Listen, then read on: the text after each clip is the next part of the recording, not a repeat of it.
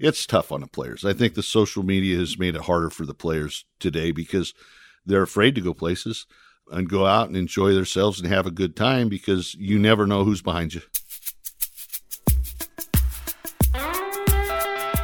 Welcome to Conversations with Connors, a NetworkWise podcast, and I'm your host, Adam Connors.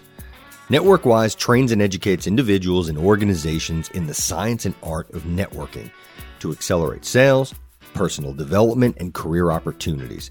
In Conversations with Connors, I talk with a variety of highly successful individuals in order to gain insights on how they built, maintained, and cultivated their relationships in order to live a life by design, not by default. For any Mets fan, 1986 was a magical year, if not the most memorable time to be a fan. The team was amazing, so much so that they were deemed the Amazings. During that year, they won 108 games and went on to win the World Series in one of the most memorable series in Major League Baseball. The team was loaded with talent, over-the-top personalities, chemistry, and charisma. One player that always stood out to me was Wally Backman. He played the game the way it was supposed to be and was a spark and often catalyst for the team. He always hustled, dropped bunts, ran out every hit, moved players into scoring position, stole bases, as well as scored runs. It was no surprise that he was a clubhouse favorite, or one of my favorites for that matter. As you can imagine, it was an absolute thrill for me to sit down with one of my childhood idols. Needless to say, Wally was a hit and he delivered. Today, Wally's still in the game of baseball, but now playing a different position, coach, something he takes tremendous pride in. The man has a passion for the game, a competitive drive, and a love for making people better, reach their true potential, and ultimately get them back into the big leagues. For any baseball enthusiast, you will enjoy this conversation as we discuss Wally's career, people he's played with, and what it takes to make it in the big leagues, as well as how baseball has changed, for good or bad, over the years. We also covered the importance of communication, mentors Wally's had and their importance, sabermetrics, home field advantage, playing in New York, and the importance of chemistry both on and off the field. Now, without further ado, let me take you to my conversation with Wally Backman. Enjoy. So we're just here to have some fun. Wally, I appreciate you sitting down. I don't think there'd be a person who's listening that doesn't know who you are. Great track record in sports. Particularly, I guess you're probably best known for the Mets, 1986. But what do you personally identify more as the player, or do you identify more with you today as the manager? I think today more as the manager. As a player, great times. That was my time, my era. When we played, we won a World Series, and now it's really about helping these other players get where I'm at now in the Atlantic League, giving them an opportunity to get back to affiliated baseball. I take a lot of pride in that, and I think the players that come here know that. Last year, I lost 9 players back to affiliated ball or overseas to Japan, so I take pride in trying to help these players, give them a second opportunity, and in the process, win games. Awesome. Now, when you say second opportunity, is that what the Atlantic Division is, or isn't it? Are there any people that are coming up through this division? There's not anybody really coming up. They're all handpicked. The players that come here are all handpicked. Right now, if we stopped our roster at 25 guys, this which we carry during the regular season, we carry 27 guys up until the end of May. But if I had my 25 guys that were on the roster, 24 of those guys have played in the major leagues. So the level of play is a very good level of play. It's kind of like a 4A level, maybe a little bit better than AAA outside of maybe the pitching. But it's given these guys an opportunity that have played in the big leagues. Or if there are guys, last year I had guys that hadn't played in the big leagues that I got signed with different affiliates, different organizations to give them a second chance. The coaches that I bring in are coaches that can still teach, but the whole atmosphere in this league is all about winning. Awesome. And then what are you going to do differently in the independent league that they're not getting? Or like, what are you doing different than AAA to try to make these people more prepared? You're not here. It's all about winning. In the minor leagues and affiliated baseball, it's all about development.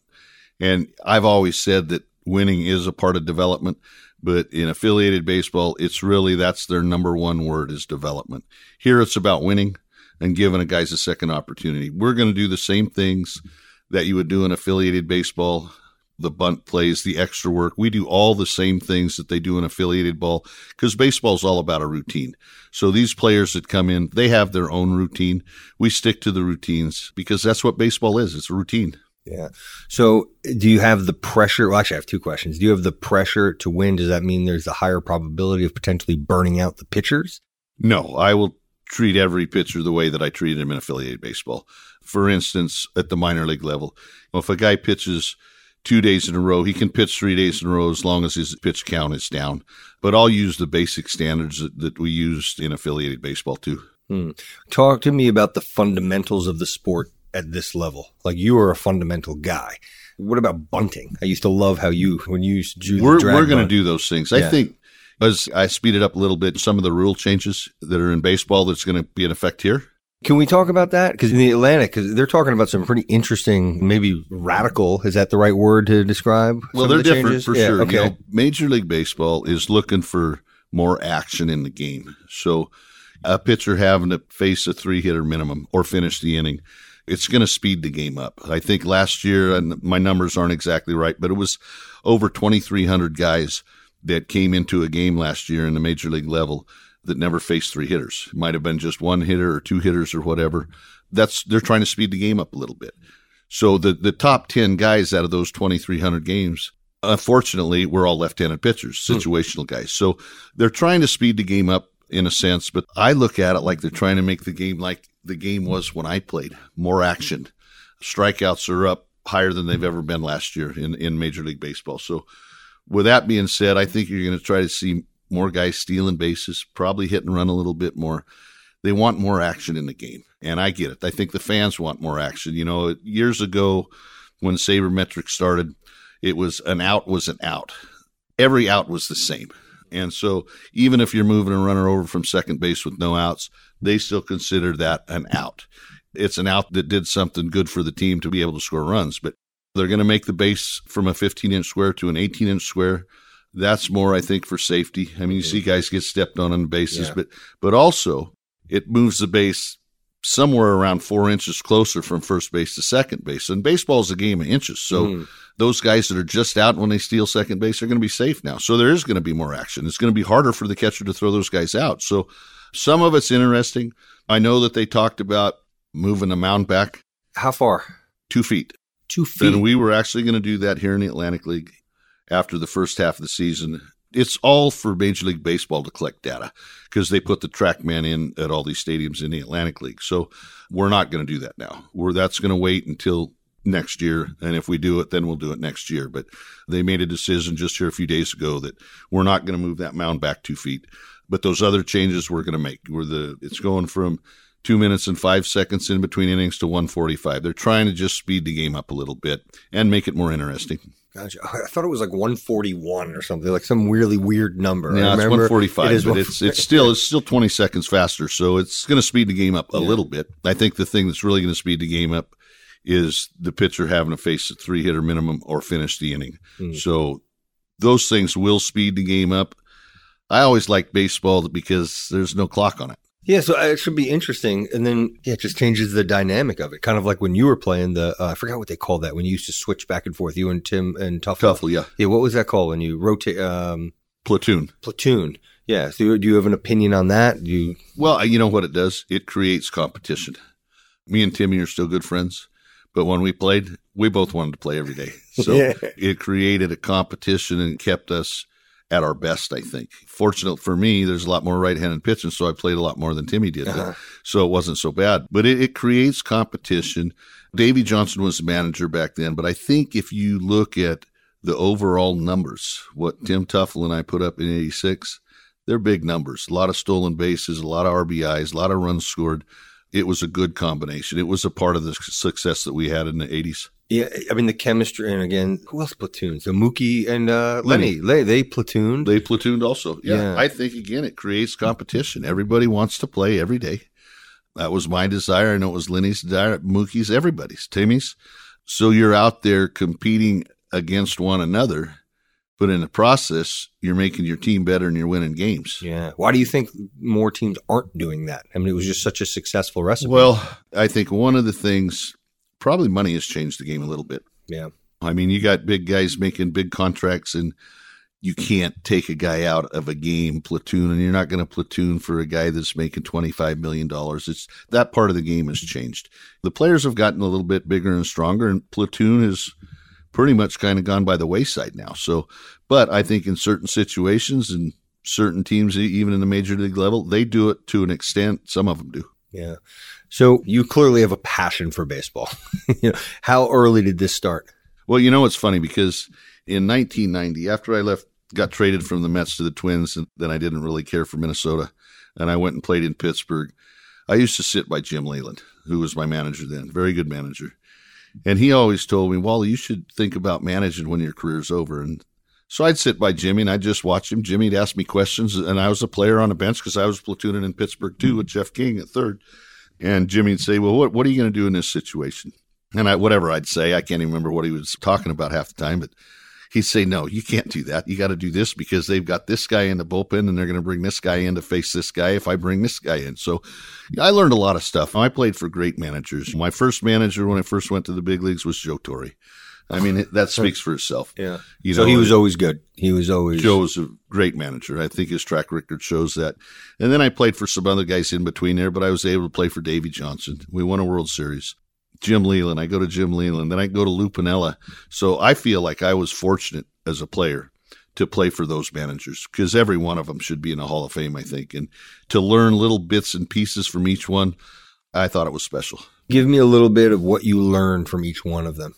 I think I learned from, Joe was my first manager when I came to the big leagues. I was only 20 years old. So I don't know that the first thing that I learned from Joe was I met the team in LA as a September call-up, and I hit a double off the wall in my second or third at bat. And I thought it was a home run. And I could run. And I only ended up with a double. And he was the guy standing there. Big Joe was standing on the top step when I came around and scored and let me know that, hey, I wasn't a home run hitter. Do your job. It should have been a triple. And he was absolutely right. So, I mean, Joe had a stern hand, but not a soft heart, but he cared. He cared about his players. I think all those guys that I mentioned really cared about their players. Davey was a great guy. Davey gave me my first opportunity to play every day. It's a funny story because I played for him in AAA, and we ran into each other in Hawaii in the wintertime, and that's when he was interviewing for the Mets job, and he told me, if I get that job, he said, Wally, you're going to be my second baseman. It wasn't 2 weeks later when Davey got that job, and he called me right away and told me I was going to play second base. So Davey really was the guy that gave me my first opportunity.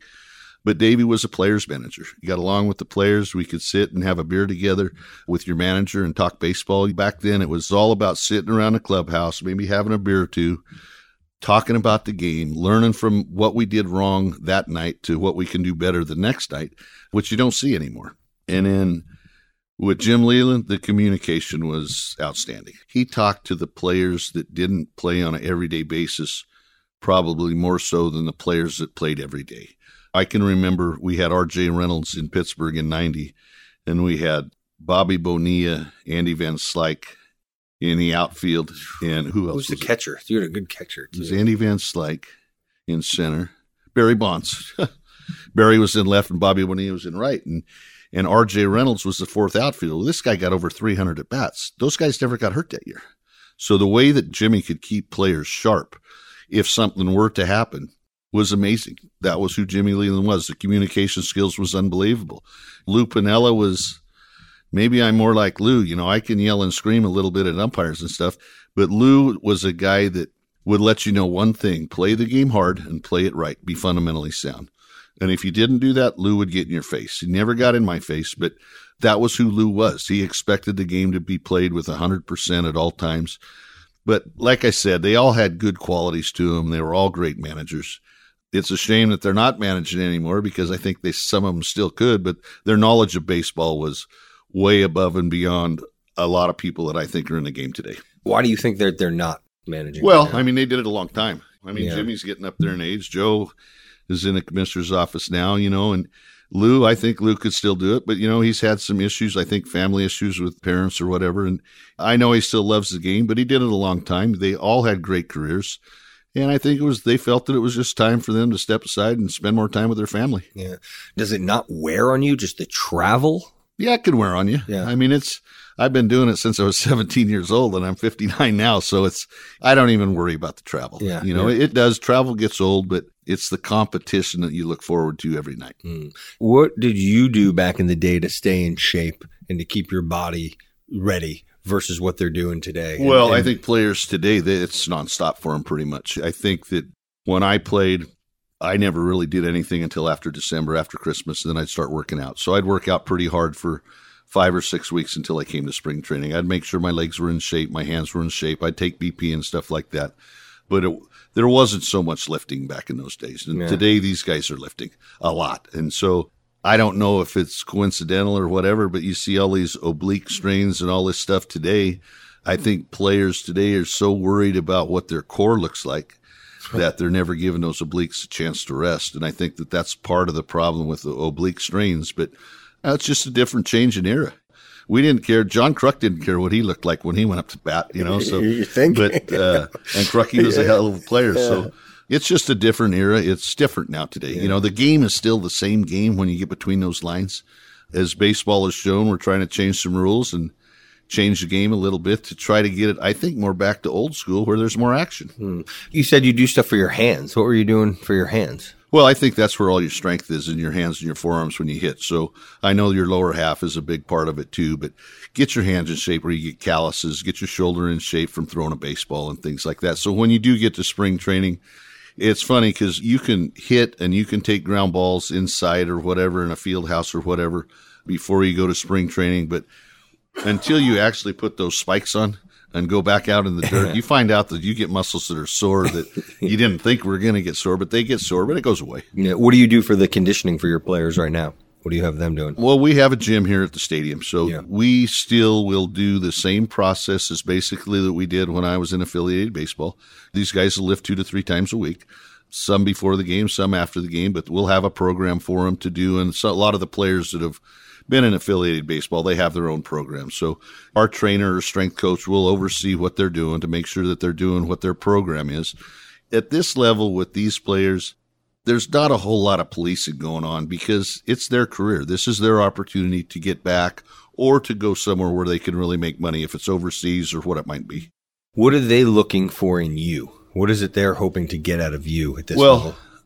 Some of the guys have played for me, so they know what I expect, and I expect to win. But the one thing I think the players know about me is I'm here for them. It's not about me anymore. I played my 14 years in the big leagues, and this is about the player, me helping the player. Like I said before, I sent 9 guys back to affiliated baseball last year or overseas, and I think only 1 guy has returned this year to the team that I had last year in New Britain. So the rest of those guys are still in affiliate ball. So now when you said that you sent them, how much of it is a result of just like your coaching or versus maybe some of the relationships that you've developed with other people in the industry? Well, some of it is the relationship, but it's really based on the player. Yeah. It's about their performance. When they come in and show that it might be a player that hasn't been healthy. John Neese is a perfect example. I signed him in a tryout a couple of weeks ago. Hasn't really pitched for the last 2 years because of injuries.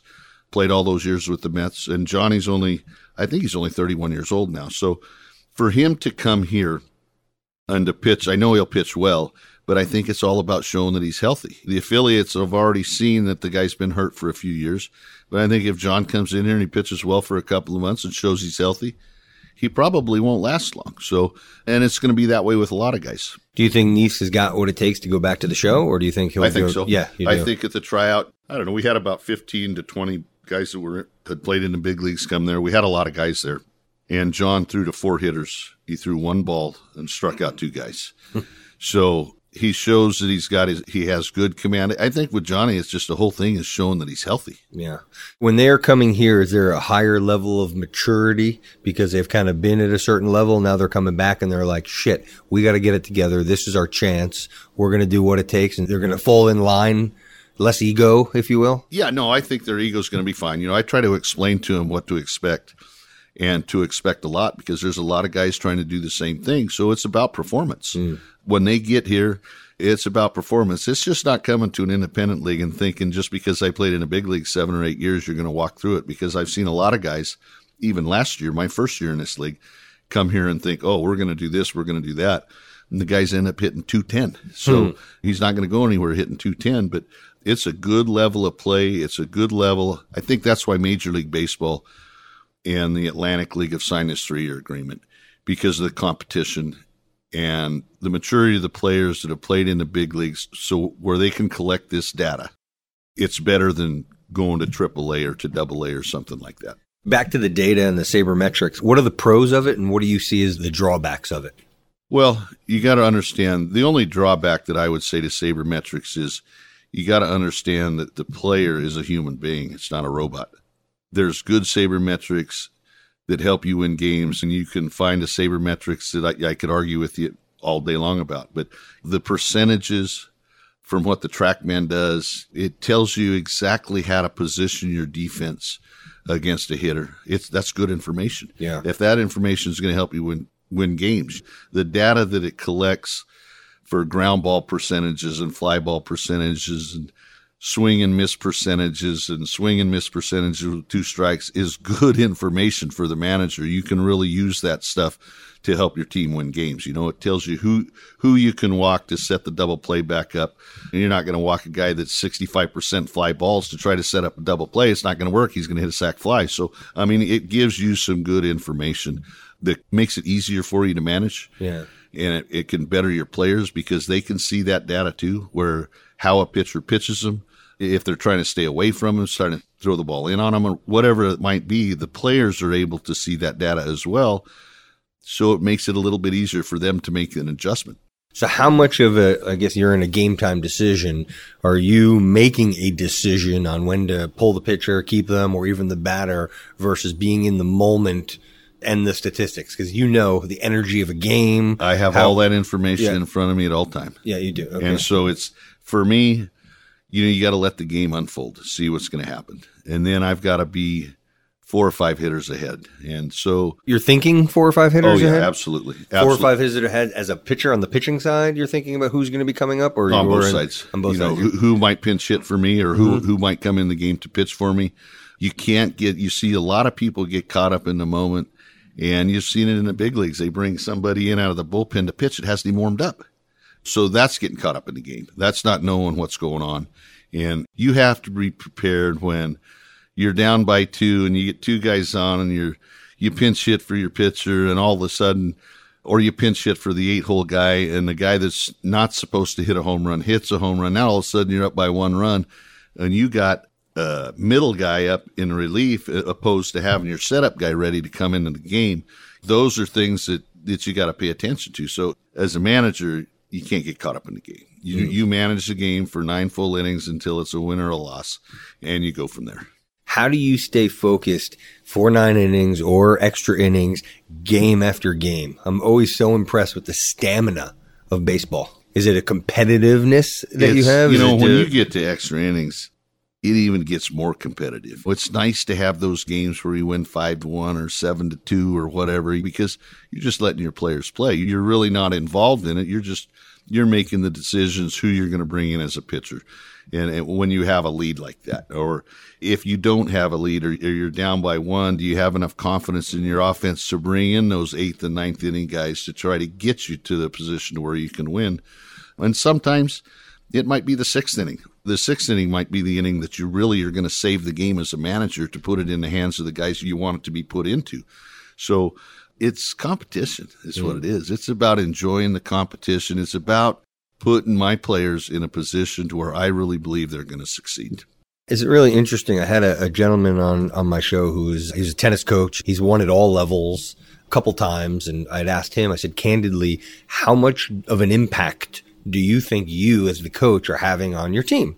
And he said, I forgot the number, but it was like 5%. And in my head, I was thinking, God, that really doesn't sound like much. But then he extrapolated out 5% of, I forgot how many, I don't know tennis well, but it ended up being the difference between significant, winning and losing. Yeah, significant amount. I would say that in baseball, it's more than 5%. I believe that a manager can be a big part of quite a few wins by putting positions in. You got 9 guys on the field, so you got probably 4 or 5 on the bench. So those 4 or 5 guys can really be significant in winning and losing ball games, especially late in games and extra inning games. Those are the guys you got to use. So putting those players in positions to succeed, I feel really falls on the manager. Understanding those players, your everyday guys, you know they're going to play. They're going to do their job. But when it gets late in the game, to be able to put your bench and those players on the bench in positions to succeed makes a big difference. Same with your bullpen. Using your bullpen properly, letting those guys in the bullpen know what their role is so they can prepare themselves. They can watch the game, follow the game. I do it with all my bullpen guys. This is your job. If you don't like this job, then show me that you should be the 8th inning guy, or you should be the closer, or the 7th inning guy, whatever you should be. You prove that to me, but this is your job right now. Like it or not, you can prove to me that you need to be in a better spot, but at least they know what spot they're in and when they have to prepare themselves. Preparation is huge.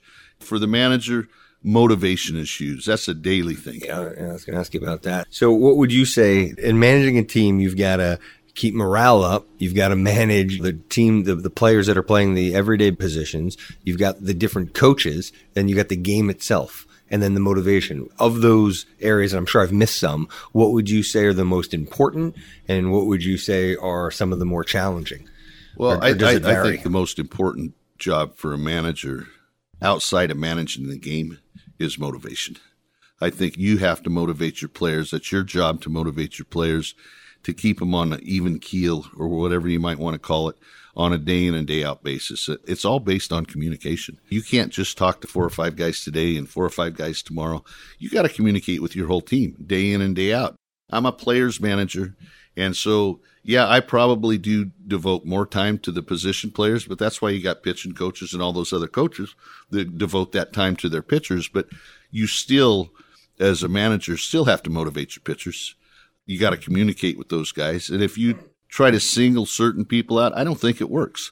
So you don't believe in the Barry Bonds rule? Have you heard that term before? No, which one's that? The Barry Bonds rule, that he's just such an extremely superior player that you kind of cater to special to him. No, I think everybody's an individual, and I get it that certain times you have to bend the rules a little bit for individuals. I'll give you a prime example is when I was with the Diamondbacks, was I going to be able to handle Randy Johnson the same as I'd be able to handle somebody else? Well, Randy Johnson had a bad back. So he's not going to be the guy that goes out with the rest of the pitchers and runs polls. He's got to sit in the clubhouse and ride a bike. So it's not really stretching a rule. It's making it convenient for that certain individual to be able to stay on the field. I mean, this guy needed to pitch every 5th day, so whatever it was going to take. That's when I talk about routines. Every player has their own routine. You try to keep it as a group, as a togetherness, like a family figure. You're with these guys for 160 games a year or so. To me, it's important to be able to, you got to change. There's got to be a little bit of change from time to time. But then again, on the other hand, you want everybody to stay on the same page. So these are things that as a manager you would talk to your players about. So before it ever gets to the point where, God, this guy doesn't have to run and this guy doesn't have to come out early for BP or whatever it might be. That's up to the manager to communicate that with the players so you can keep that clubhouse as a good clubhouse. Keep the chemistry correct in the clubhouse. How do you keep people motivated? How do you keep you motivated? It doesn't take anything to motivate me, and I don't think that it should take anything to motivate a player. But as a manager, it is your job to make sure that they stay motivated. You can see the difference in people. You got 25 different personalities out there. It's almost like trying to be a psychologist at times. And you've got to be able to see those things when you take a guy over on the side and you're out there taking batting practice, say, hey, Jimbo, man, you got to pick it up a little bit. It doesn't look like you're going about your business the right way right now. I'm trying to give you a little kick in the butt to let you know what you need to do. The circumstances are, depending on who the player is, the manager doesn't have the opportunity all the time to just take that guy right out of the game, especially at the major league level. So you have to find ways to motivate certain players. There's a lot of guys you don't have to motivate. I mean, you watch the way the Mets are playing today. Brandon Nimmo plays the game. He played for me for a couple of years in the minor leagues. You don't have to motivate this kid. He plays 110% every inning of every game that he goes out there. So, but there are certain individuals that you got to kick in the butt once in a while and motivate them as a group. You can have team meetings maybe once, maybe twice a year. It works. But after a while, that stuff just is running right through the player's head. I was a player for a long time, and my manager come in there and screamed at us. I get it once, and I might get it twice. But he's really, when he's doing those things, he's probably pointing a finger at one or two certain individuals. And players are smart. Yeah. They know what he's talking about. So hopefully you can get through to your team if that comes down to something like that by not just pointing people out. They don't want it. They used to in the day you'd point them out. But if you do it as a group, you're hoping that individual understands who you're really talking about without saying his name. And maybe that helps the player motivate himself a little bit more. Tell me about some of the people that have come through your system that you feel you've made an impact on or how they've turned out. Well, we can look at the Mets pitching staff right now. I had every one of them. I mean, I can go back from having Matt Harvey and Jeurys Familia in AA when they came to me 1 year, and then I had him in AAA, and then I can talk about Jacob deGrom having him and Noah Syndergaard having him and Steven Matz having him. So, I mean, there's a lot of guys that I had that's on that big league club right now. So Brandon Nimmo, I mean, just a lot of them. Wow. What is it about them? Is there any common thread amongst those gentlemen? I think the common is work ethic and determination. What about humility? Yeah.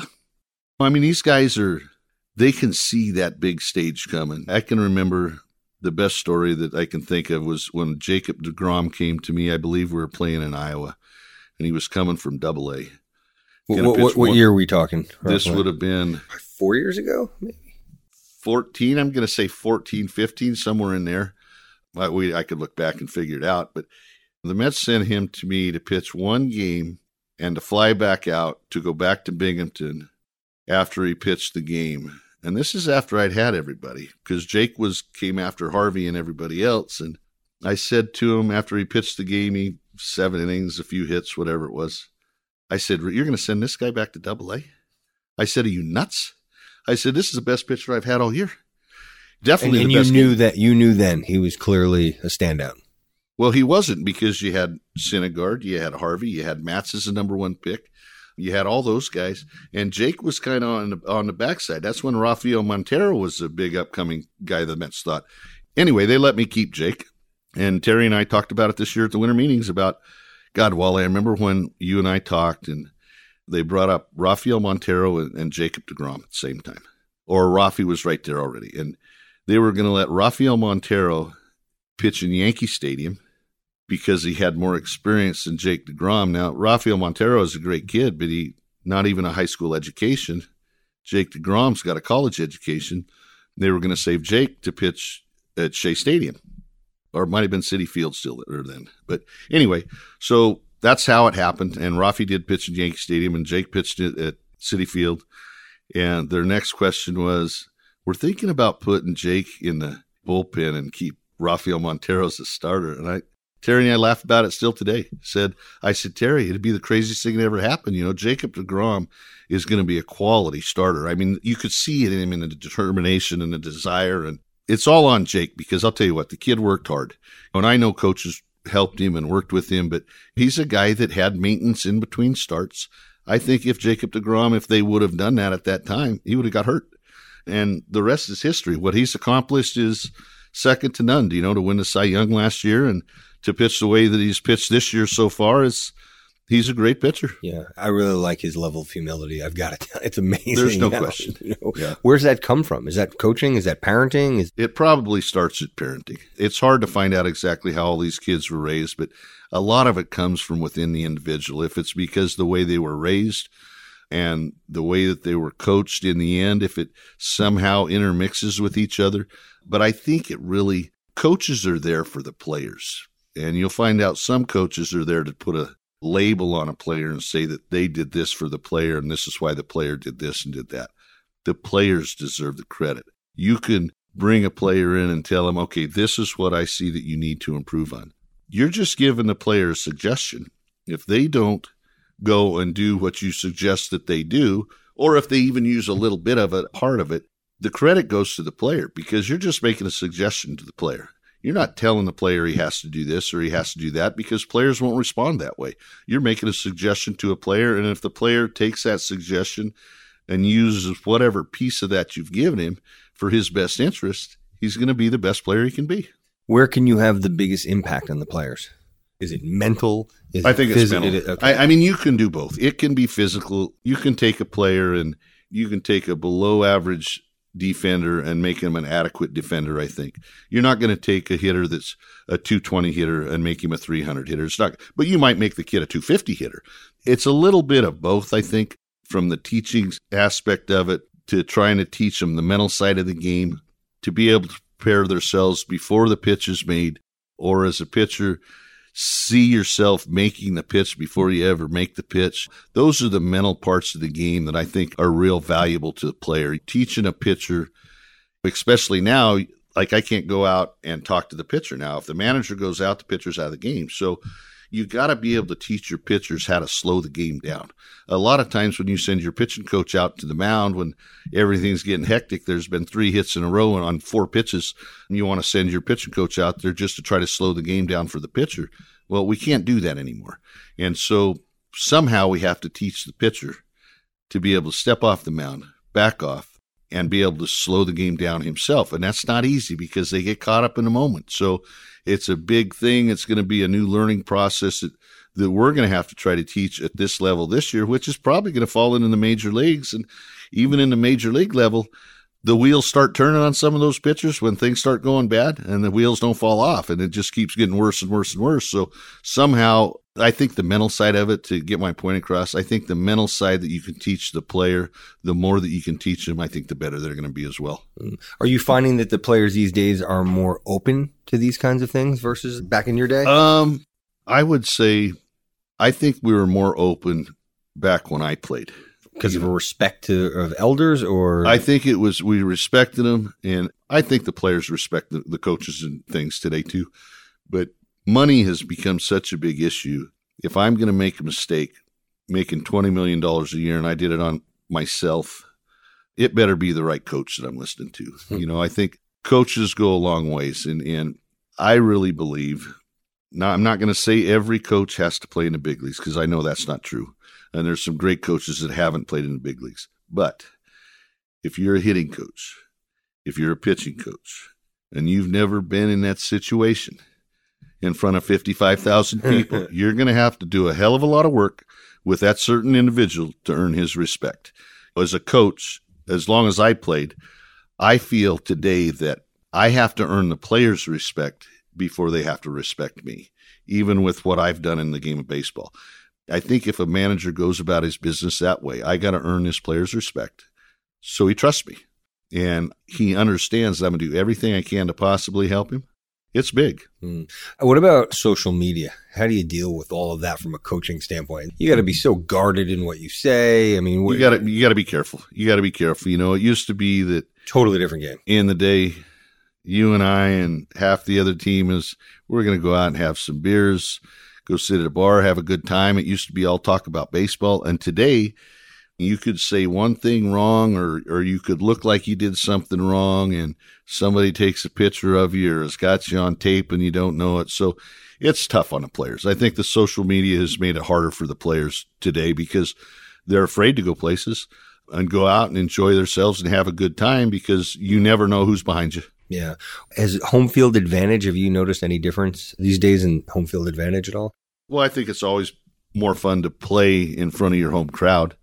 The advantage is, yeah, you get the last at bat, but how many games do you play that you don't even need that last at bat, even if you're the visiting team? So I know teams probably as a whole, if you look at the numbers, play better at home than they do on the road. Is it because you sleep in your own bed or what it might be? You're with your family or whatever. I think it's the crowd. That's what I think. I think your home field advantage is your fans. And especially here in New York, I mean, your fans here will let you know what's going on. They're knowledgeable fans, but you always want a little bit more when you're at home. Yeah. Have you noticed, I mean, you played all over. Is there any fan base that you found to be like extraordinary that just stands out a little bit? Well, New York for sure. Really? There's no question. New York fans, to me, were the most knowledgeable fans in all of baseball. I played in Philadelphia. Boy, don't let them get down on you. I was just going to ask. But then I played in Minnesota. In Minnesota, you could be 0 for 19, and if you ran down the line, you still got however many people, the 25,000 it would be, they're still clapping for you.